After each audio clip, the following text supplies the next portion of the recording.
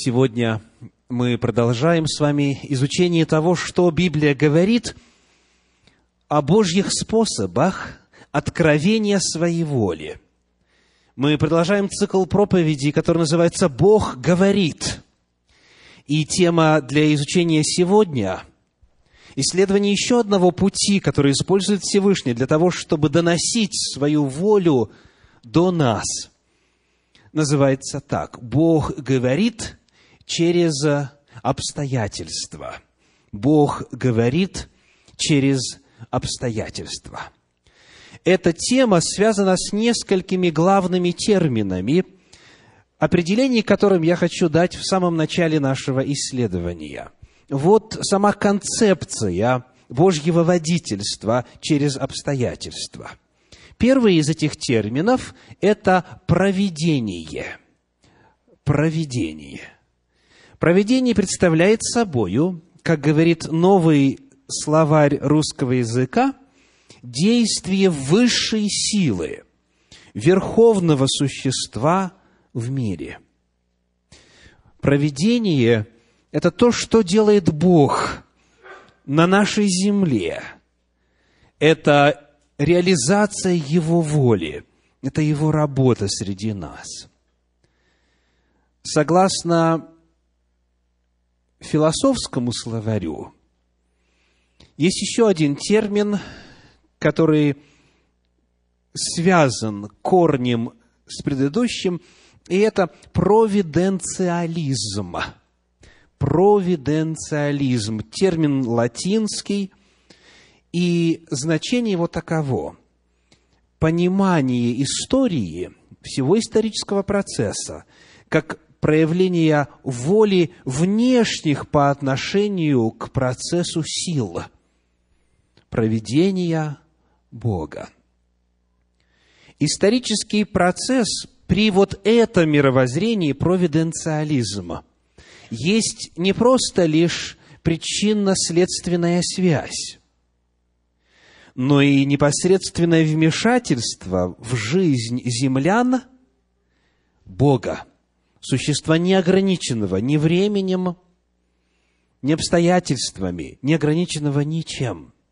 Это вера в то, что на земле не только естественные, но и сверхъестественные силы работают, результатом чего и является история человечества. И еще один термин – промысел.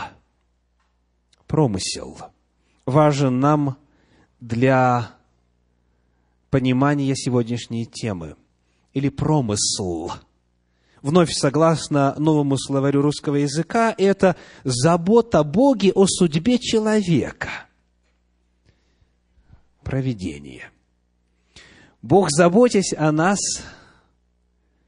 помогает нам, руководит нами, действует в жизни нашей.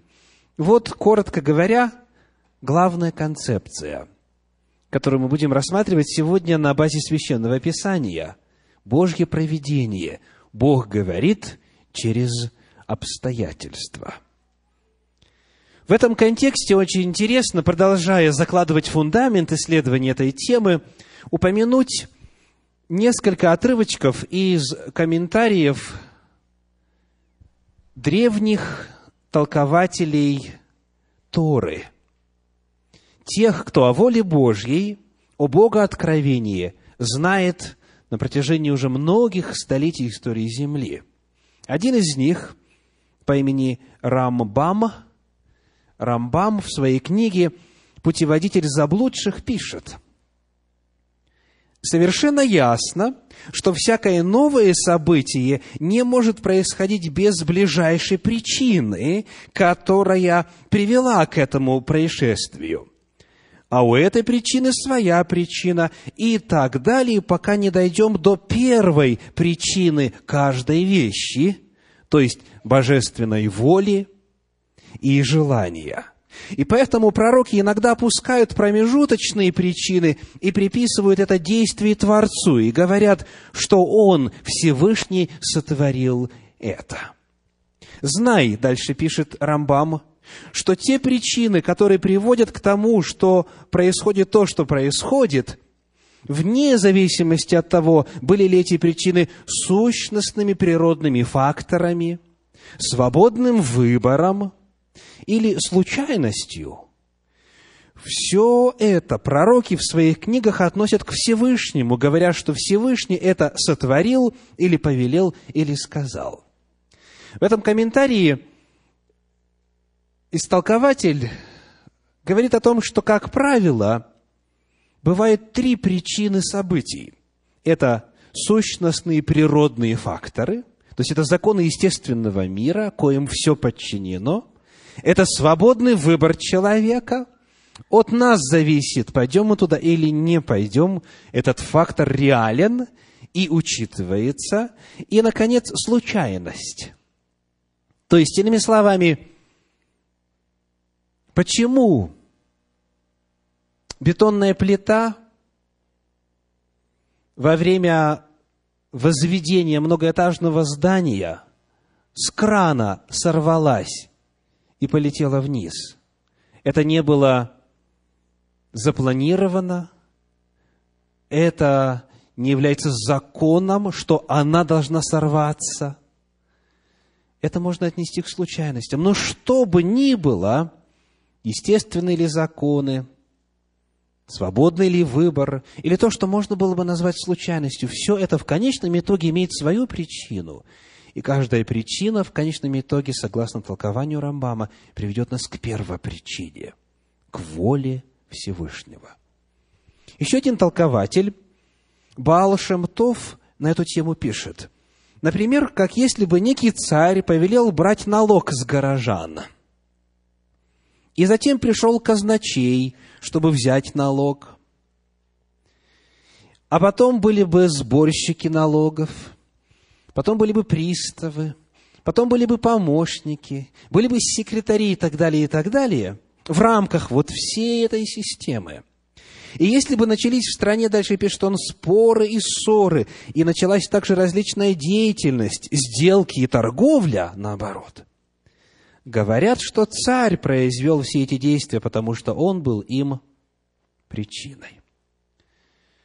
Все, что на земле происходит, вы ли делаете выбор? Ваш ли ближний делает выбор? Естественный ли это процесс? Или случайность? Или какой-то еще какой-то фактор земной? А в особенности, если мы верим и учитываем фактор непосредственного Божьего вмешательства, фактор взаимодействия материального мира с духовным миром, все в конечном итоге корнями уходит к первопричине, к Богу. Вот эта концепция. Все, что происходит вокруг нас, Бог об этом знает, и Бог это может использовать для того, чтобы открывать свою волю. Бывало ли у вас такое, что вы должны решить какой-то вопрос, какой-то важный для вас, для вашей семьи вопрос? Вы об этом размышляете, он у вас стоит на повестке дня, и вдруг вы встречаете человека, казалось бы, совершенно случайно, который ни с того ни с сего, как говорят в Америке, out of the blue, начинает вдруг рассказывать какие-то данные, какие-то сведения, заводит разговор на тему и, главное, сообщает вам информацию, которая как раз-таки является ответом на проблему вас мучившую. У кого такое было? Можете руку поднять? Вот это провидение. Вы его не звали. Он не знал, что у вас сейчас эта нужда. Но он говорит, и Бог использует его для того, чтобы послать вам откровение о своей воле. Или вам вдруг захотелось навести порядок в бумагах или в вещах, в каком-либо помещении, в комнате вашего дома и так далее, и перебирая вот это все, упорядочивая, наводя порядок, вы вдруг наталкиваетесь на бумагу, документ, вещь или предмет, который насущно необходим вам для принятия решения. И вы становитесь на колени, останавливаетесь и говорите: «Аллилуйя! Слава Богу за Его провидение, за Его промысл». Вот о чем идет речь. Или же, проезжая, или проходя случайно, или оказавшись физически в каком-то месте, вы вдруг видите нечто, даже и не направленное в ваш адрес вовсе, или слышите что-то, какую-то программу, какую-то передачу, которая помогает вам ясно и конкретно решить имеющийся у вас вопрос. Вот о чем мы говорим сегодня. Наша тема «Бог говорит через обстоятельства». Потому что они в Его власти. Потому что, несмотря на наличие свободной воли у всех человеков на земле, Бог, тем не менее, зная об их желаниях, зная об их планах, может таким образом свести ваши пути, таким образом с высоты божественного всеведения, всемогущества скоординировать процесс и раскладку обстоятельств жизни, что если вы внимательны, вы можете услышать голос Божий в этих обстоятельствах. Бог говорит через обстоятельства. И вот для того, чтобы не пропустить Божий глаз, чтобы не пройти мимо Божьего откровения, чтобы обратить внимание на Божьи слова, нам важно знать, как Бог использует обстоятельства. Сегодня я хочу представить вам из Библии, из Священного Писания 3 параметра раскрытия Божьей воли в обстоятельствах, в провидении. 3 параметра Божьего провидения, чтобы облегчить путь узнавания, опознавания Божьей воли в обстоятельствах вокруг нас. Итак, первый. Это принцип тупика. Принцип тупика. Как тупик называется в России? Кирпич. Дорожный знак. Кирпич. Дальше дороги нет. А как в Америке называется этот знак? Dead end. Странное название. Дословный перевод какой? Мертвый конец. Представляете? Вот это уже не заметить невозможно. Мертвый конец. Это означает, что человек оказывается в ситуации, из которой, казалось бы, выхода нет. Все. Он изыскал все возможности, всех обзвонил, со всеми посоветоваться, все исследовал, молился, постился, а ответа нету. Бывали в такой ситуации? Тупик. Тупик. Направо нельзя, налево нельзя, прямо нельзя и назад уже нельзя. Принцип тупика. Речь идет об удивительной особенности Божьего провидения вначале плотно закрыть перед нами одну дверь или закрыть за нами одну дверь наглухо, дать нам постоять в тамбуре, дать нам насладиться состоянием безысходности. И только когда мы осознаем, что мы не в силах проблему решить, и когда мы понимаем, что нам не совладать с ситуацией, только после этого раз и открывается дверь, которую мы в спешке поначалу и не заметили. Принцип тупика. Вначале закрывается одна дверь, потом пауза. Потом только лишь открывается видение и знание того, куда идти дальше. Вот суть этого принципа. Посмотрим, как он отражен на страницах Священного Писания. Первый пример – книга Исход, 15 глава, стихи с 22 по 25. Исход, 15 глава, стихи с 22 по 25. «И повел Моисей израильтян от Черного моря, и они вступили в пустыню Сур. И шли они 3 дня по пустыне и не находили воды. Пришли в меру и не могли пить воды в мере, ибо она была горька. Почему и наречено тому месту имя Мера? И возроптал народ на Моисея, говоря, что нам пить? Моисей возопил Господу, и Господь показал ему дерево, и он бросил его в воду, и вода сделалась сладкою. Там Бог дал народу устав и закон, и там испытывал его. Вопрос: знал ли Бог, что вода там горькая? Знал. Кто привел народ к этой воде? Бог. Потому что Он сам видимым образом в столпе огненном и облачном был руководителем народа. Вопрос: почему бы Богу заранее не сделать воду сладкой? Представляете, 3 дня не находили воды в пустыне. Это ужасное состояние, если кто-то бывал в похожих обстоятельствах.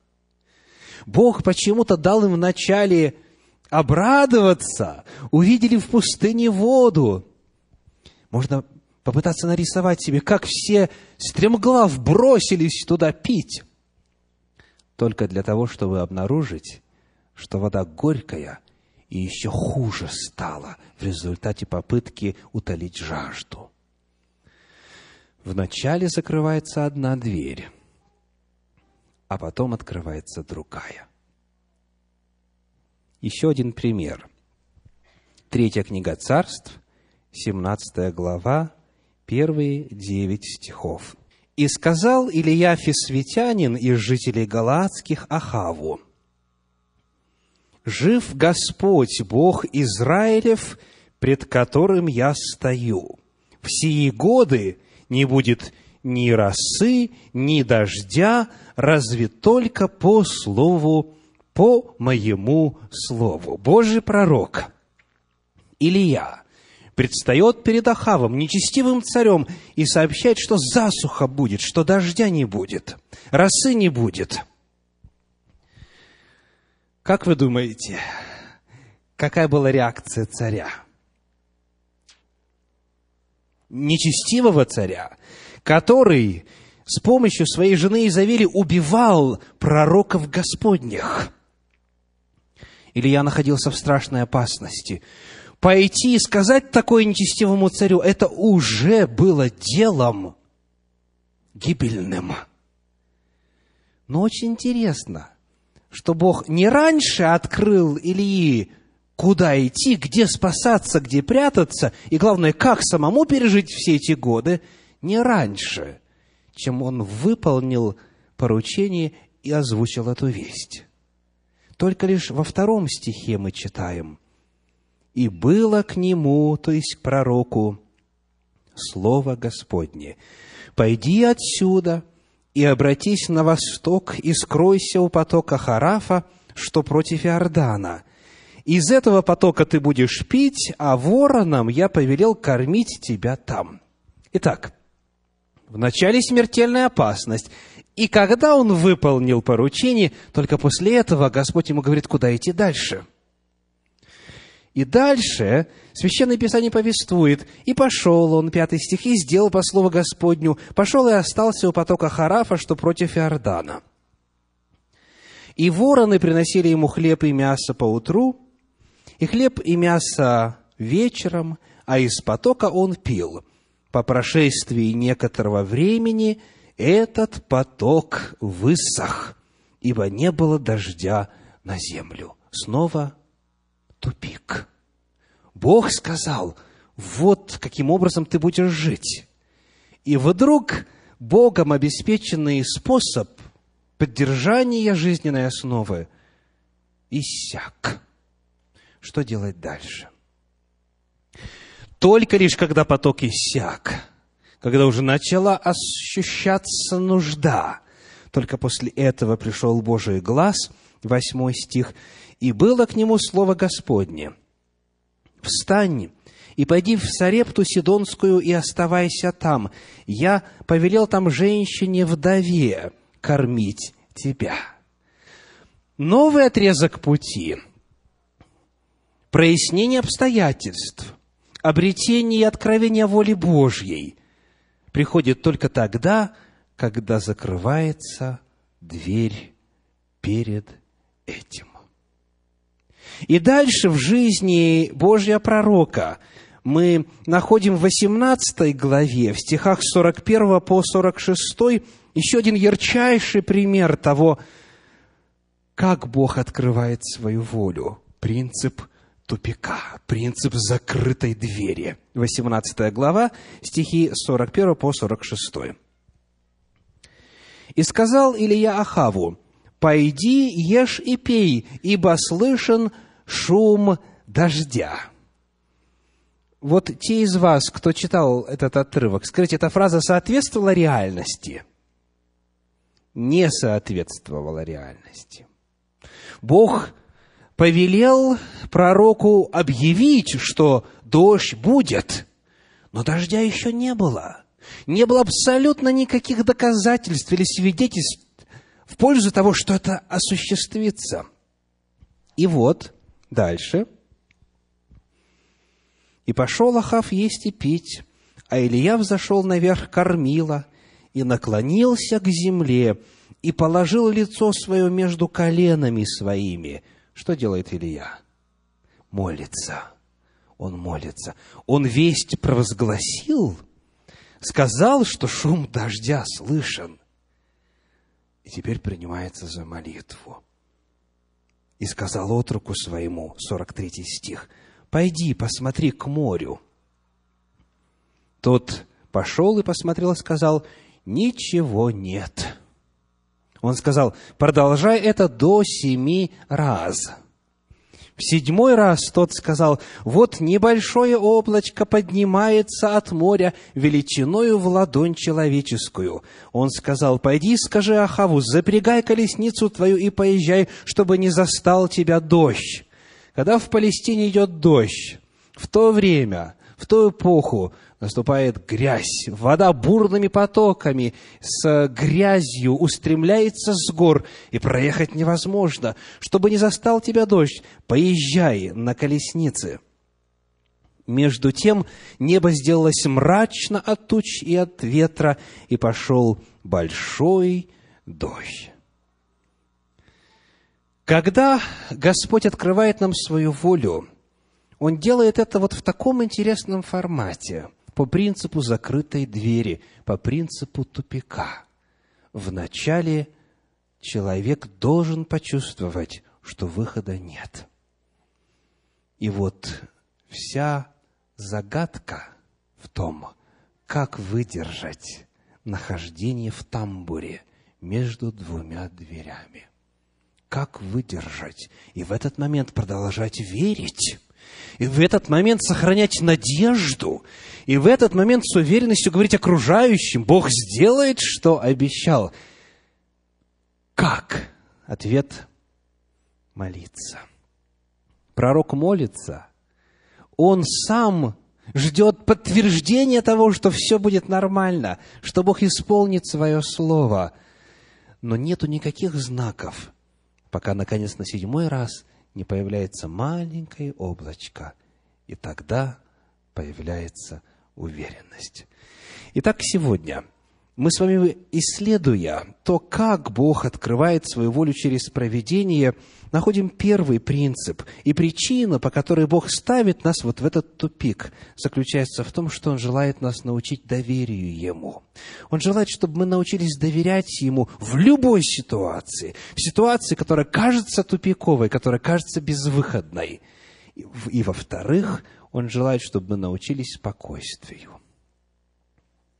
Он желает, чтобы мы перестали нервничать, чтобы сохранили нервные клетки на долгие годы жизни, которые Он нам приготовил. Он желает, чтобы мы не растрачивали себя, научились не растрачивать себя на волнение, тревогу и беспокойство. Он желает, чтобы мы научились доверять Ему, и чтобы мы научились спокойно реагировать, когда ответа пока нету. Второй очень важный параметр, второй очень важный принцип действия Божьего провидения заключается в следующем. Я называю это принцип необходимости действовать. Принцип необходимости действовать. То есть, иными словами, мы с вами задаем вопрос, что делать, когда находишься в тупике? Если нет ответа, если кажется, что нет выхода и нет знания Божьей воли, как же следует поступать? Нужно продолжать действовать, говорит Господь в Священном Писании. Приведем с вами два примера. Первый из них из книги Исход, 14 главы. Исход, 14 глава, стихи с 9 по 16. Книга Исход, 14 глава, стихи с 9 по 16. Интересный эпизод из истории народа Божия. «И погнались за ними египтяне, и все кони с колесницами фараона, и всадники, и все войско его, и настигли их, расположившихся у моря, при Пи-Гахирофе, пред Ваал-Цефоном. Фараон приблизился, и сыны Израилева оглянулись, и вот египтяне идут за ними, и весьма устрашились, и возопили сыны Израилевы Господу, и сказали Моисею: разве нет гробов в Египте, что ты привел нас умирать в пустыне? Что это ты сделал с нами, выведши нас из Египта? Не это ли самое говорили мы тебе в Египте, сказав: оставь нас, пусть мы работаем египтянам? Ибо лучше быть нам в рабстве у египтян, нежели умереть в пустыне.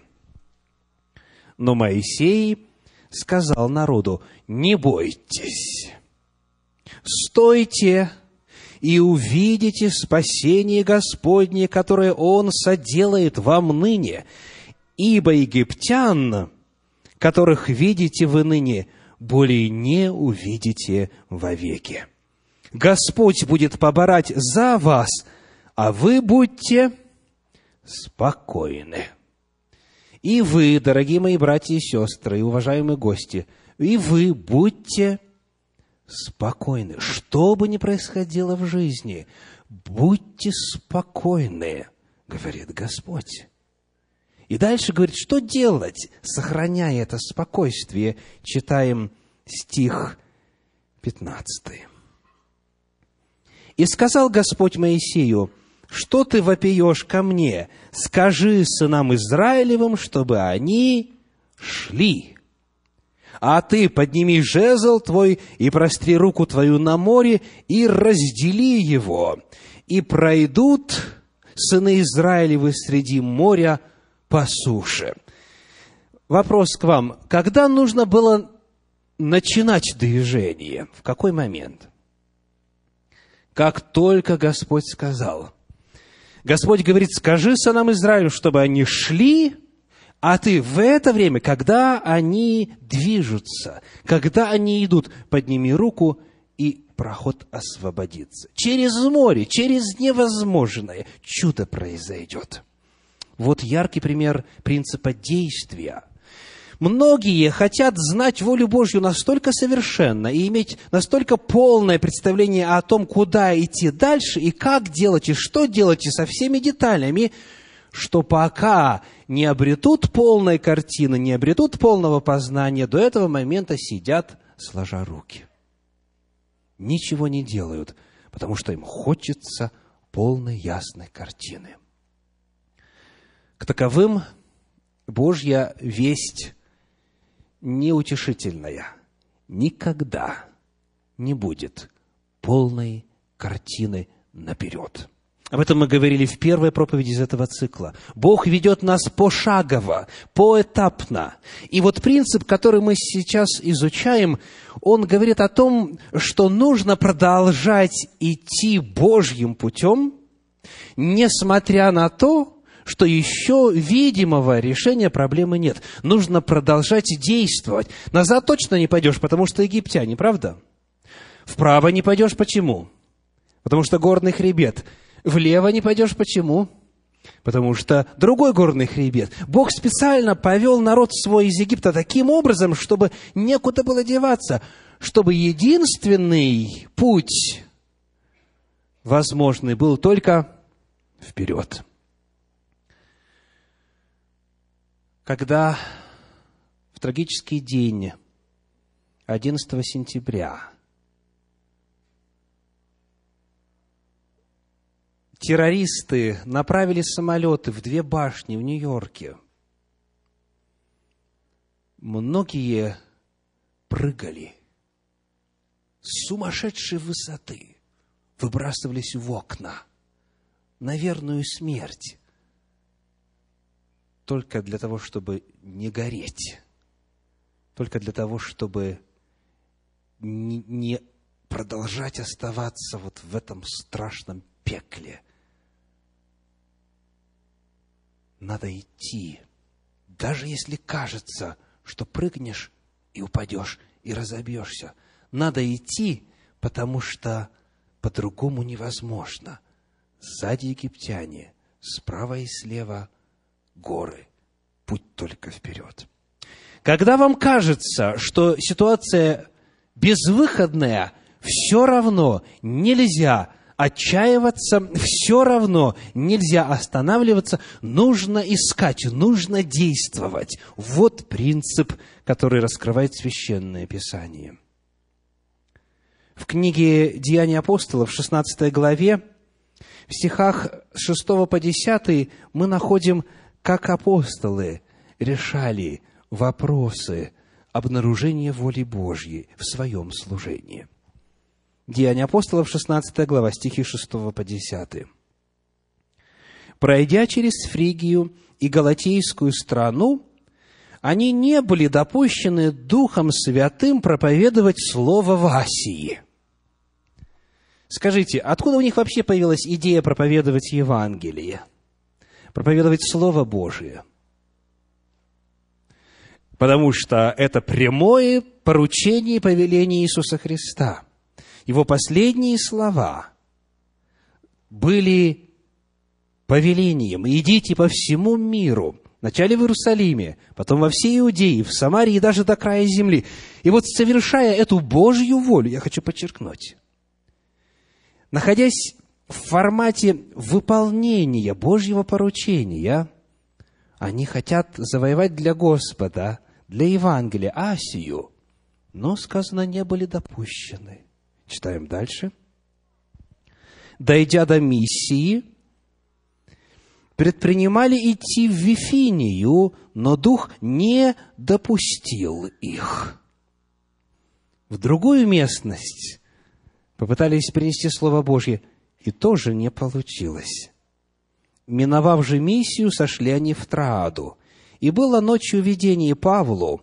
Предстал некий муж, македонянин, прося его и говоря: «Приди в Македонию и помоги нам». После сего видения тотчас мы положили отправиться в Македонию, заключая, что призывал нас Господь благовествовать там. Перед нами здесь 3 этапа. В одно место не были допущены, в другое место тоже, а здесь дорога открылась, и воля Божья стала ясной. Если бы апостолы сказали: ну что ж, видно, не судьба, видно, нужно отказываться нам от всего призвания, наверное, проповедь Евангелия – это не для нас. Вот нету успеха, нету благословений, планировали, молились, намеревались, заранее почву готовили, но не получилось, то тогда, возможно, и до нас Слово Божье бы не дошло. Но апостолы знали, что если не получается здесь, надо идти в другое место. Если здесь не получается, надо идти в другое место. И они знали это, потому что еще Иисус Христос об этом сказал. Когда изгонят вас из одного города, идите в другой. Иными словами, применительно теперь каждому из нас, Бог призывает нас, и это второй принцип сегодня. Это формат, в котором раскрывается Божья воля через провидение. Бог призывает нас продолжать действовать, прорабатывать разные варианты, искать воли Божьей, не сидеть сложа руки.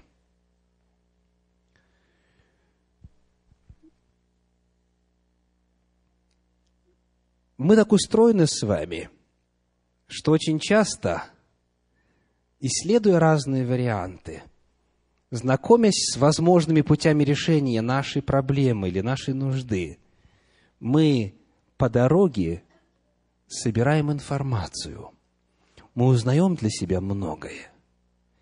И только после того, как мы изучим дело с разных сторон, у нас складывается в сознании мозаика. Мы обретаем опыт, мы обретаем информацию, и тогда все как на пленке проявляется. Вот почему, когда вам не ясна воля Божья, не ждите ее полнейшего и окончательного откровения. Продолжайте работать. Делайте, что вы можете. Принцип необходимости продолжать действие. И, наконец, третий, последний на сегодня, это принцип троекратного повторения. Принцип троекратного повторения. Вот что мы находим на эту тему в книге Иова, в 33 главе, в стихах 14 и 29, то есть 19 и 20. 14, 19 и 20.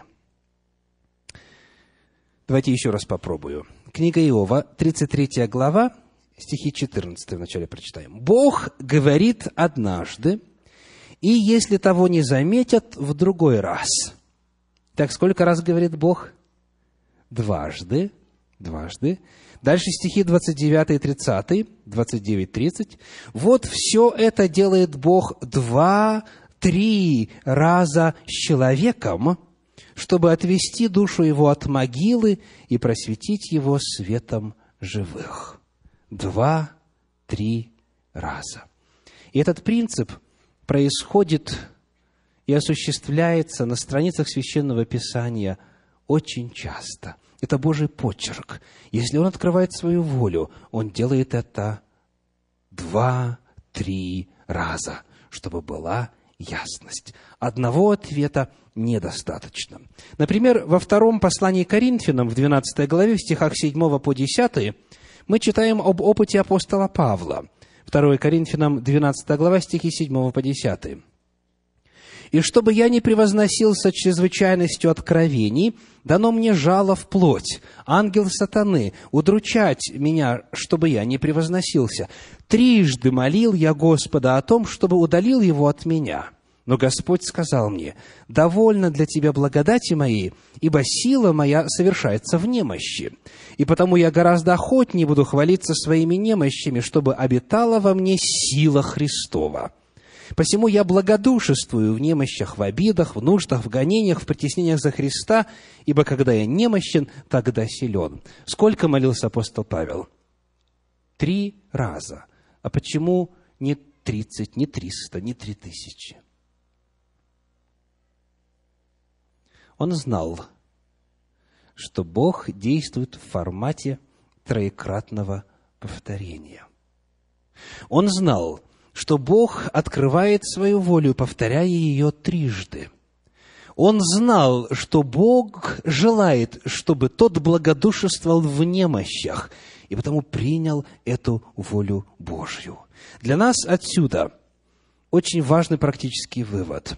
Принцип этот мы будем с вами еще встречать несколько раз во время цикла проповедей «Бог говорит», принцип троекратного повторения. На практике это означает следующее. Попытались вы устроиться на работу 1 раз. Думаете, может быть, просто так вот обстоятельства сложились. Попробую я еще раз. Туда же имеется в виду, на то же место, на ту же вакансию. 2 раз. Не получается. После 3-го вы знаете, что Бог обстоятельствами вам подсказывает. Больше не продолжать. Все. Мы закрываем этот вариант, вздыхаем облегченно и идем к следующему работодателю. Чтобы узнать, воля ли Божья, чтобы вам, скажем, учиться здесь, или делать то, или другое, недостаточно 1 раза. Получите 3 ясных подтверждения от Господа. Как правило, Бог говорит и больше. Но 3 – это Его число. Принцип троекратного повторения. Бог раскрывает нам свою волю, следуя определенному формату. Говоря через обстоятельства, Он делает это следующим образом. Давайте проверим, запомнили ли вы 3 главных принципа касательно параметров проявления Божьей воли через провидение. Принцип номер 1. Принцип закрытых дверей или принцип тупика. У Бога есть такое свойство решать все в последний день, в последнюю минуту, в последнюю секунду, когда кажется, что дело пропало. И Бог говорит: не беспокойся, я все заранее приготовил, не переживай. Второй принцип какой? Это принцип действия, принцип необходимости действия. Когда нет ясности, мы работаем, собираем информацию, узнаем, исследуем, мы действуем. И, наконец, третий принцип – это принцип троекратного повторения. Когда мы исследуем с вами эту тему, как узнать волю Божью, как говорит Господь, важно помнить, что согласно Священному Писанию в нашей жизни может действовать и дьявол также. Не только Бог, но и дьявол в обстоятельствах нашей жизни может проявлять себя. И потому, зная, что Он назван Богом века сего, что Ему земля принадлежит и во владении отдана, нам нужно каждому удостовериться, что у Него нет права действовать в вашей жизни, чтобы не принять Его ответы за Божьи ответы. Коротко говоря, необходимо удостовериться, что нет препятствия для реализации Божьей воли в вашей жизни. А на практике это значит, необходимо, во-первых, обрести опыт спасения, познать Божью любовь, родиться свыше, стать частью народа, возрожденного Господом. Опыт спасения. Во-вторых, заключить завет с Господом, закрепить произошедшие духовные изменения, вот это рождение свыше от Духа Святого, закрепить в крещении водном, согласно заповедям Господним, таким образом узаконив свой духовный статус, чтобы у Бога было право вас благословлять и право вашей жизнью руководить. Необходимо также исповедать все свои грехи вслух поименно. Ибо если есть неисповеданный грех, Библия говорит, что это будет давать право дьяволу действовать в вашей жизни. И вы можете принять дьявола за Бога и за Его волю. Необходимо исповедать все известные вам грехи вслух. И, наконец, исповедовать свою веру вслух. Каждый день в молитве посвящать себя заново Господу. Совершать исповедание веры касательно вашего статуса в Боге, вашей власти над дьяволом и бесами. Все это принадлежит верующим согласно Библии, по вере и на основании исповедания веры. И тогда, таким образом, мы закрываем для дьявола двери, таким образом, мы лишаем его власти проявлять себя в нашей жизни. И тогда, смотря внимательно, наблюдая, мы можем быть уверенными в том, что слышим и видим, как говорит Господь. Итак, сегодня мы исследовали тему «Бог говорит через обстоятельства». В этом цикле проповедей мы отвечаем на вопрос, как узнать волю Божью. И первый ответ у нас был такой. Необходимо, во-первых, отказаться от своей воли. Необходимо быть готовым принять волю Божью, какой бы она ни была. Во-вторых, Бог говорит через Библию. Обратитесь к Священному Писанию. Найдите там принципы, правила и примеры по вашей ситуации. Далее, Бог говорит через окружающих. Посоветуйтесь с людьми вокруг вас. И, наконец, сегодня оцените, будьте внимательны, оцените обстоятельства провидения. Бог говорит через обстоятельства. И во свете этого вам легче будет принять правильное решение. Да благословит вас Господь. Аминь.